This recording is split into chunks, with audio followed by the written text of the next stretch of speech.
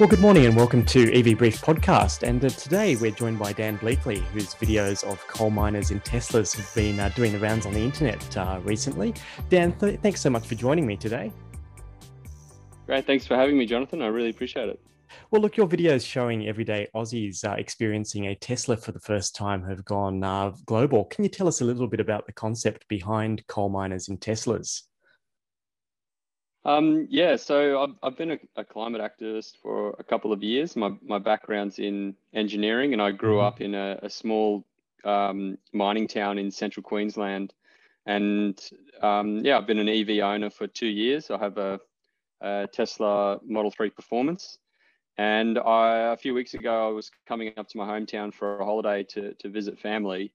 And my brother, he works at a coal mine and took the car over to work for a week, and he took some of his mates for a drive and filmed their reactions, and we posted it online, and kind of went viral. And then we thought, wow, we could be onto something really good here. And now we're up to about 21 episodes where we basically take regular Aussies, coal miners, or people in regional Australia for their first drive of a high-performance electric vehicle.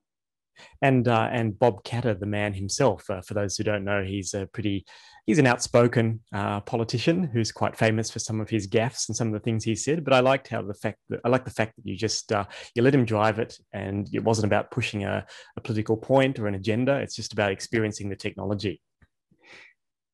Yeah, exactly. My friend who I'm staying with in Mackay, he suggested trying to get Bob Katter to take it for a drive. So put a tweet out a few days later and said, if Bob's keen for a drive, I'll dead set drive it from Claremont up to Charters Towers to let him have a go. And yeah, his staff reached out to me a few days later, and we made it happen. So from Claremont to Charters Towers is about 370 kilometers. Yep. And I got there, I didn't have a full charge when I left. I got there with about 13 kilometers left on the battery, and then charged it overnight just with the cable running into my hotel room.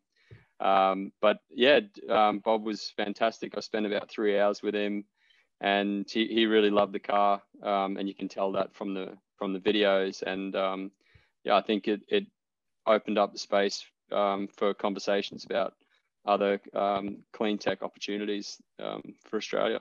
Yeah, and that's the brilliant thing behind what you've created, I think, because a lot of people, myself included, in the EV space and clean tech space, you get caught up in the policy and the technical stuff, but sometimes you just got to show people what the technology can do and how it can change things, don't you? And this is exactly what you've done.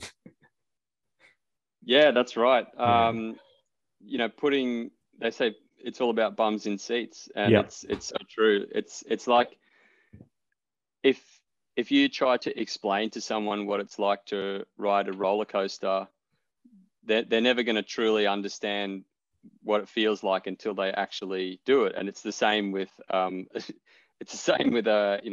fast accelerating electric vehicle as well. You can try to write about it or speak about it as much as you can, but you're not going to effectively communicate how good it is until you put people into the car. I'm really, it's really opened my eyes as far as the opportunities that this now could bring for the electric vehicle movement. Yeah, totally. I think this kind of advocacy space is big with EVs, and as you say, it's about bums in seats. Tell us a little bit about your trip up there. Like, how far did you travel in the Model 3 to get back to your hometown? Yeah, so I live in Melbourne now, and so I drove from Melbourne up to Claremont, and the drive was fantastic. I was stopping at the Tesla supercharging stations the whole way. Yeah. All the way up to Gympie. Yeah. Which is just north of Brisbane. That's where the last Tesla supercharging station is.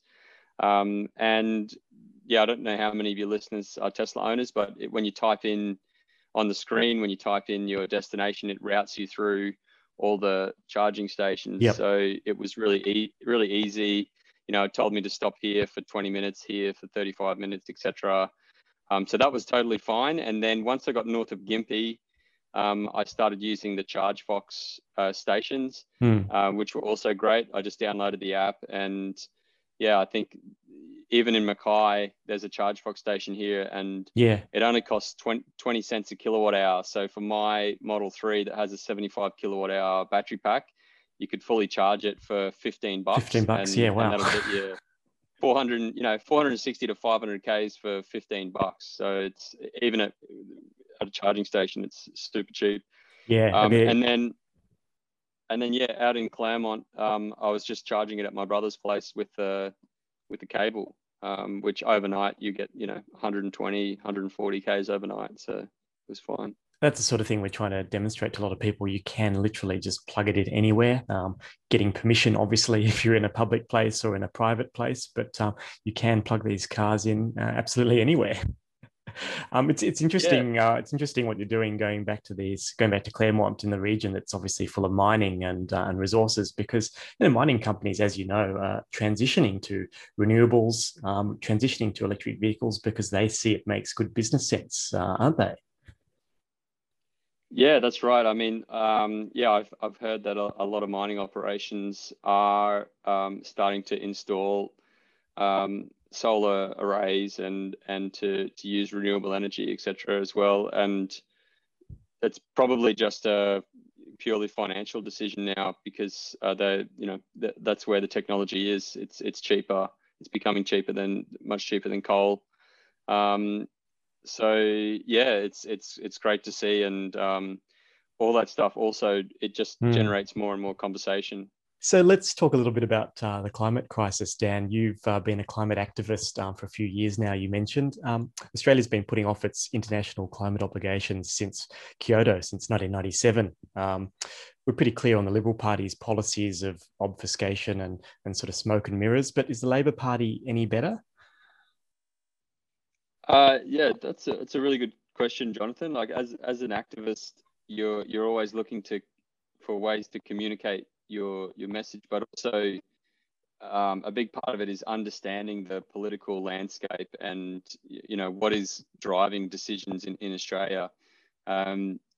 Australia has the worst climate policy in the world, and now that we're seeing Joe Biden and the US indicating that they're going to move very rapidly on climate, Australia is almost isolated on our lack of our ambition to tackle the climate crisis and ramp up renewables and EVs. And I've been following this for many years now, and I think one of the big obstacles is that the major parties take donations from the fossil fuel industry, and that's the big problem for the Labor Party. The Labor Party takes donations from Santos, Woodside, Chevron, and a number of other oil and gas companies. Now, electric vehicles are a direct threat to the profits of the oil industry. So if you've got Chevron, Woodside, and Santos donating to the Labor Party, we call them donations, but really they're bribes. They want something in return for that money. Right. So they're not doing it for charity. It's quid pro quo, isn't it? Exactly. And what the EV revolution is a threat to these companies' profits. So, Labor, the big problem that the Labor Party has is that they're saying that they're going to fight climate change on one hand, but then they're taking donations with the other hand from fossil fuel industry. So unless Labor can stop taking these donations from fossil fuel industry, I don't think they can be taken seriously. Yeah. And a lot of business and a lot of sort of primary production and resources sector businesses want to transition, but you do need clear policy. You need policy certainty and leadership, don't you, to actually help the transition to renewables. I mean, no one's saying we're going to stop digging up coal and stop extracting gas tomorrow, but we do need to have a plan forward in this country, don't we, to actually transition? That's right. My brother's a coal miner. He works Yeah. at a coal mine in central Queensland, and we were interviewed for 7:30 Report, which aired a couple Mm. nights ago. And my brother and his friends, generally the younger generation that he works with, they want to see a plan. They want to see what comes next, because they understand that the coal industry is not sustainable. And so my brother works for a coal mine because he needs to Mm. support his family. Yep. But if he had an alternative, he would take it, because he gets it. So I think that when you have people like Matt Canavan from the Nationals, or Joel Fitzgibbon from the Labor Party, saying that they are supporting coal workers by supporting the coal industry, that is a complete lie. They are not. Joel Fitzgibbon is not working in the interests of coal miners. If he Mm. was, he would be advocating for massive investment into clean technologies in the regions, in the Hunter Valley and in central Queensland. He would be advocating for ramping up manufacturing of batteries, or Yep. refining of the minerals that go into batteries. But he's not. And the reason that he's not is because Joel Fitzgibbon does not represent coal miners. He Yep. represents the billionaires who own the coal mines. Yep. That's the difference. And the coal miners are being used as a political pawn in this game. And that's the irony. All this talk from some of these politicians about saving coal mining jobs and gas jobs, they're not actually thinking about the workers, because it's the workers like your brother who are risking their lives and their health to actually dig up these materials for us and for the world. And no one is actually thinking about their health and their future, are they? Exactly. If Joel Fitzgibbon actually cared about the coal workers, the people who work in this industry, he would be doing everything in his power to ensure that they had sustainable clean tech jobs to go Yes. to Yes. as the coal industry phases out. It's really frustrating because I see tweets from both Fitzgibbon and Canavan about how beautiful it is flying into their electorates where they see coal mines and that sort of thing. And yet, I think there was a report on 7:30 a few months ago about the Hunter Valley and the health effects, with numerous doctors being interviewed about the thick coal dust that's blanketing these towns around these coal mines and the health implications of this fossil fuel. Yeah, it's horrible. Yeah. It's horrible stuff. And we have to acknowledge and in a lot of ways thank um, poll workers for their hard work over the decades to get our society to where it is. But there are now alternatives. The technology is there. It's been there for a long time. Yeah. It just needs to be basically built and installed. There's no technology that needs to be developed. It needs to be deployed now. That's right. Yeah. Yeah. So the only thing that's holding it back is the established money and power that's in the fossil fuel industry, that's in Canberra. Mm-hmm. It's not the workers. The workers are keen to step into the new world. Yep.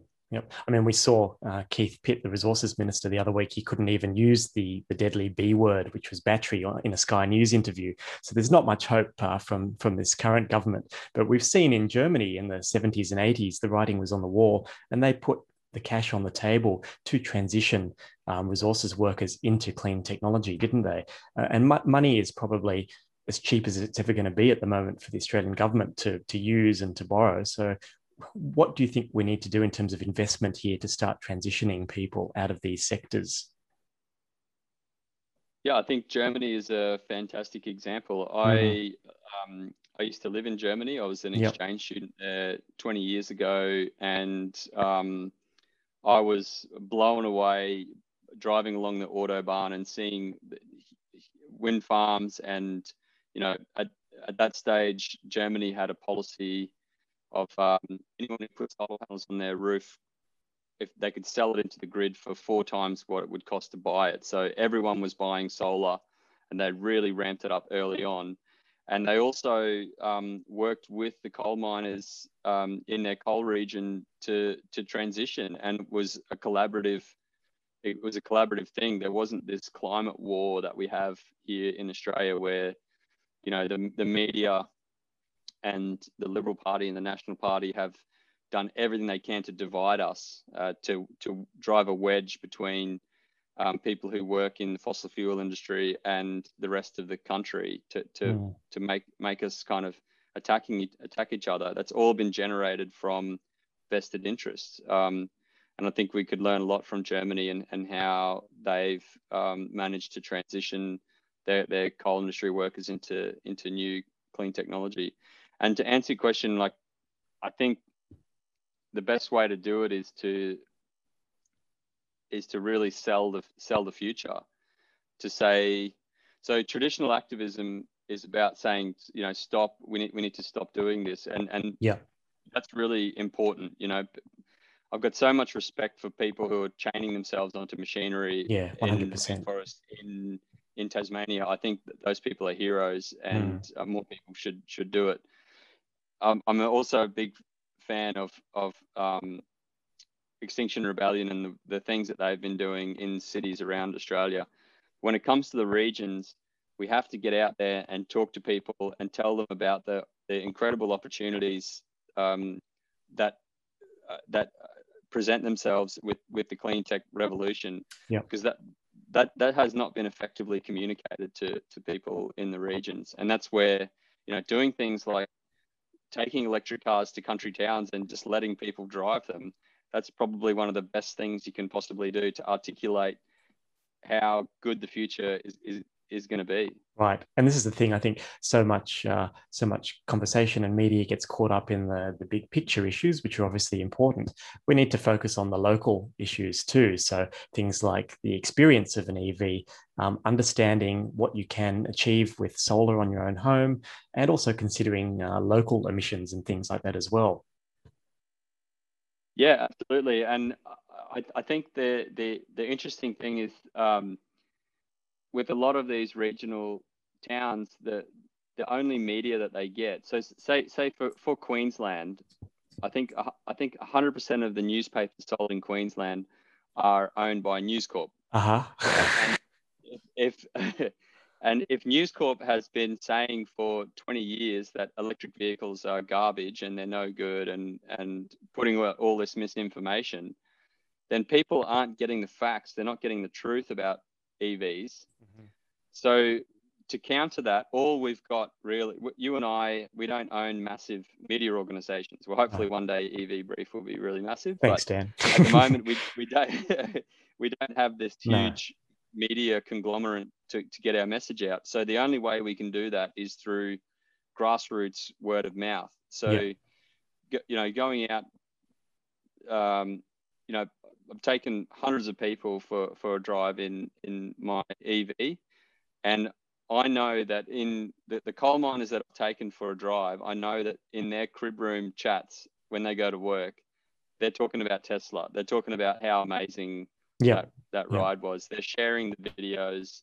It's generating conversation at the grassroots level, and then that conversation, then it's like, oh, if these guys read an article that's kind of dissing EVs in the newspaper, then they'll be like, actually, that's bullshit. You know, I know I've experienced. I've driven one. I've experienced. Yeah.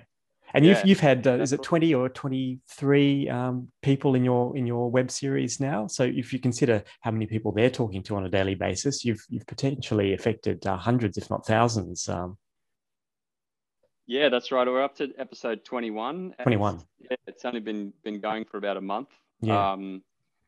So yeah, ultimately, what I'd love to happen with this project is other EV owners to copy what I'm doing. That's really the big game. If tens or hundreds or 1,000 other EV owners literally just copy what I'm doing, take their friends and family, perhaps go out to the regions, talk to people, that's where how we'll really grow this thing exponentially. Yeah, education is key. I think you're right. I know it's not quite the same as what you're doing, but whenever I'm plugged into a charger here in the city, I always answer questions when people come up to me.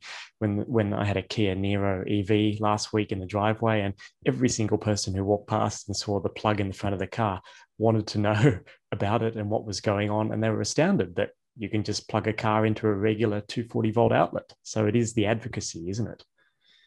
Yeah, absolutely. And I have that same experience whenever Yeah. I'm at a charging station. You have people coming up, they're curious, they want to learn. I was outside Byron Bay on the way up, and I was at a charging station. It is a small town, and these two older guys came over and they were having a look around, and I said, "Oh, do you want to come for a drive?" And they were Oh, like, good on "Yeah." you. So we took them for a drive, and I let them both have a drive of it as well, and they were just beaming. They left absolutely loving it, and I know for sure, when they had a drink with their mates at the pub on that weekend, I'm sure they would have been talking about it. Yeah.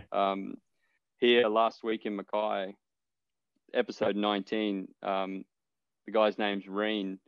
So I was driving down the main street of Mackay, 2 lanes, and this guy on a motorbike comes up beside me and is like looking in at the screen and kind of curious.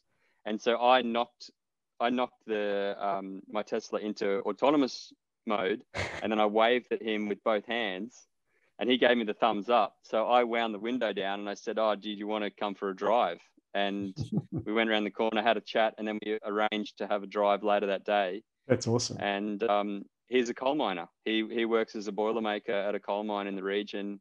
And his name's Reen. It's episode 19, and we had a great chat. And that just came from driving down the street and meeting a random person. So everything you do is about the advocacy. And this is it's full. It's basically where I'm at now is it's like total advocacy. So every opportunity is every discussion is an opportunity to talk about EVs, to talk about clean tech and the future. Because this is bigger than Tesla, isn't it? There are so many manufacturers who are going towards a zero emissions model fleet and have committed to doing that by 2030, 2035. We need to push the boundaries on all our transportation and things like public transport as well. I think before we started recording, you mentioned studies in the US about emissions from school buses. And it's outrageous that school kids are having to breathe in particulate matter from diesel buses, isn't it, when there are alternatives? Yeah, that's right. And there was a study done in the US. I think they looked at over 20,000 school kids who ride these big yellow diesel buses to school, and they have on average a 6-point lower IQ than kids who aren't exposed to this stuff every day. No one's talking about this issue. The exposure to diesel particulate and carbon monoxide is making us all sicker and dumber. Like, our society is dumber and sicker because we're all breathing this stuff in every single day. And buses is another huge opportunity. It's low hanging fruit. Like China has had over 500,000 electric buses on the road for like 2 years now. And we've got politicians in New South Wales and in Victoria who are bragging about having a trial bus, like one trial bus or 2 trial buses. Oh, it's Victoria. It's four in New South Wales. Yeah. Yeah, I saw that as well. I forget the minister's name who announced that. But when I saw that, I was like, come on. And the Victorian one, they announced a 3-year trial. I mean, what do you need a trial for? Let's ramp it up just now. Do it. Get these. Just do it. I live next door to in Melbourne. I'm like a block away from a bus depot. Right. They're all diesel buses. This disgusting black exhaust comes out of them. I walk out onto my balcony. You wipe your finger on your balcony, and it's just covered in black soot. Oh, it's the same in the city of Sydney here. Lungs. Yeah. That's right. I mean, in New South Wales' defence, they have committed to electrifying the full 8,000 strong bus fleet, which is great. I sort of visited the depot at the beginning of the trial. It was really interesting to see what they were doing, and they were just obviously making sure that the proof of concept works with these electric buses, and that they do work for they're fit for purpose basically. And the trial showed that they're well and truly fit for purpose. You know, they're covering their routes with 35-40% of range left returning to the depot. You know, so range is not Yeah. an issue with this technology, and they're even looking at renewables on site and batteries to power these buses off peak. So there's definitely a lot of potential there. But I think sort of linking it all back to what you're talking about before, just quickly about regional areas and buses and things. It's a social equality and sort of health issue, isn't it? Because it's the less wealthy, it's the marginalized communities, whether it's here or the US, who are affected by pollution, isn't it? They're the ones who have to work in coal mines. They're the ones who have to catch the buses to school. They don't have air filtration. They don't have private transport. So we need to move to clean energy to actually create an equal society, don't we? Absolutely. That's really well said, Jonathan. I agree with that A bit 100%. Like long-winded, sorry, it's but you know, you get what I'm saying.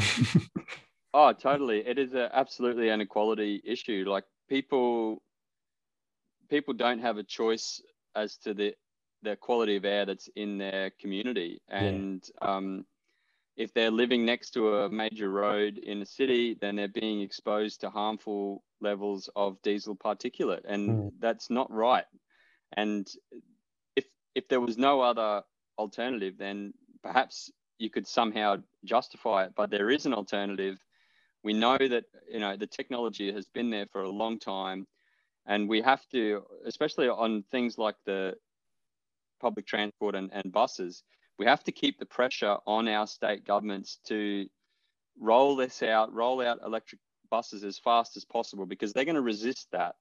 Because if you think about the contracts for supplying diesel for public transport must be massive. There must be billions of dollars worth of diesel contracts from Mm. private companies supplying diesel to even public transport. Mm. So there are vested interests that don't want to see this transition take place. You know, a few people at the top of the tree may make hundreds of millions or billions of dollars Yeah. resisting it. We have to maintain the pressure and demand that our state governments accelerate the transition to electrified transport. Yeah, because public transport and heavy vehicles, they're responsible for a huge proportion of emissions in Australia, aren't they? And I guess the electrification of commercial vehicles, that's a whole other story too that we should cover sometime. But I think it's in some ways it's good that public transport has been privatized to a degree in Australia, because the thing about electric vehicles is they mean lower operating costs for companies. And if you've got a company like Transit Systems that is concerned about its bottom line, EVs are making sense these days. Yeah, absolutely. If it can be driven through the numbers like that, then that's fantastic. If it's driven economically, that's great. But at the same time, we have to really still articulate these massive health Of problems. course. Our society is just going to be so much better once we get off fossil fuels. I know in Norway, the air in Oslo today is 30% cleaner than what it was 10 years ago, because they've had a strong electric vehicle policy. And, as a result, the Norwegian citizens are all benefiting from that policy. That they're benefiting with their health, cleaner air, and also more peaceful, quiet streets as well. And Norway, like Australia, is a country that has been addicted to fossil fuels in the past, but they have actually strategically used that revenue to actually improve the society, haven't they, through their sovereign wealth funds? Whereas we're kind of letting our resources profits just go to the big multinationals. Yeah, that's right. Norway, so the Norwegian government in the early 90s started taxing their oil industry at 78% of their Wow. profits. And they've been doing that for 30 years. And that has now built the Norwegian Sovereign Wealth Fund, which is worth around 1.3 trillion. It's the largest wealth fund in the world. And basically, in the 90s, the Norwegian people said, those are our resources.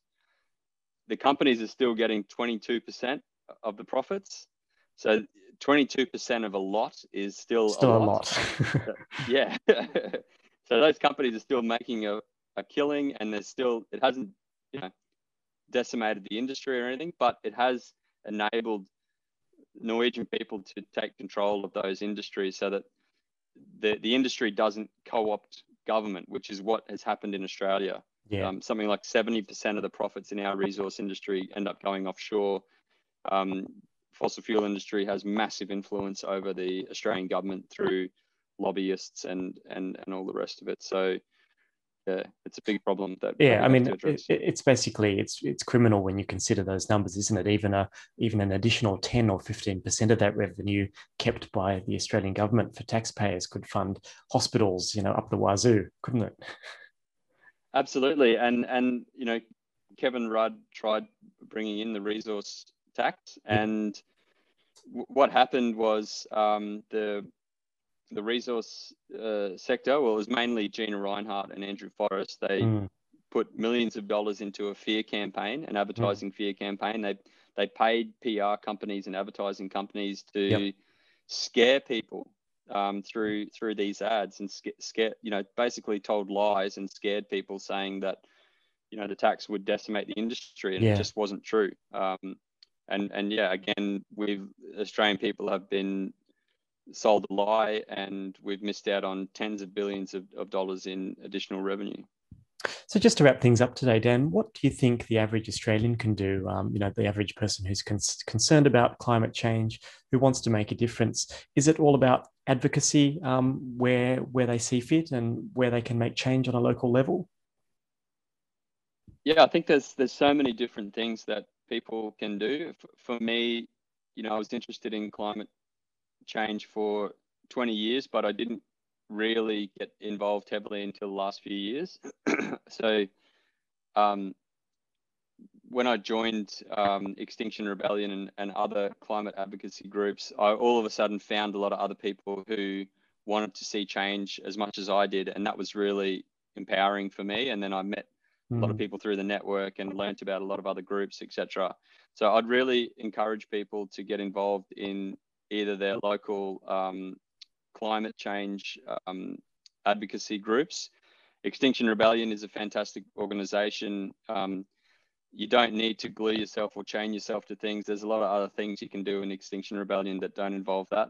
And beyond that, it's all about having conversations. I think electric vehicles is just a really fascinating space, because we are at the very beginning of an electric vehicle revolution. So those people out there who own EVs right now are some of the very first people in this revolution.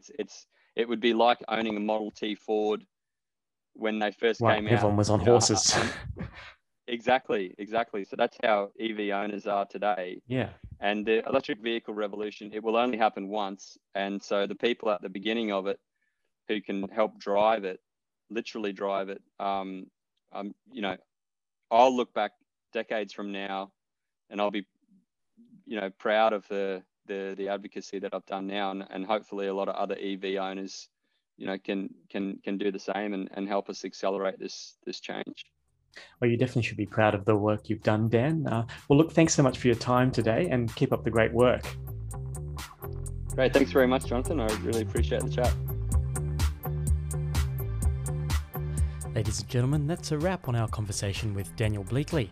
He is a passionate advocate for zero emissions transport and an activist in the best sense of the word.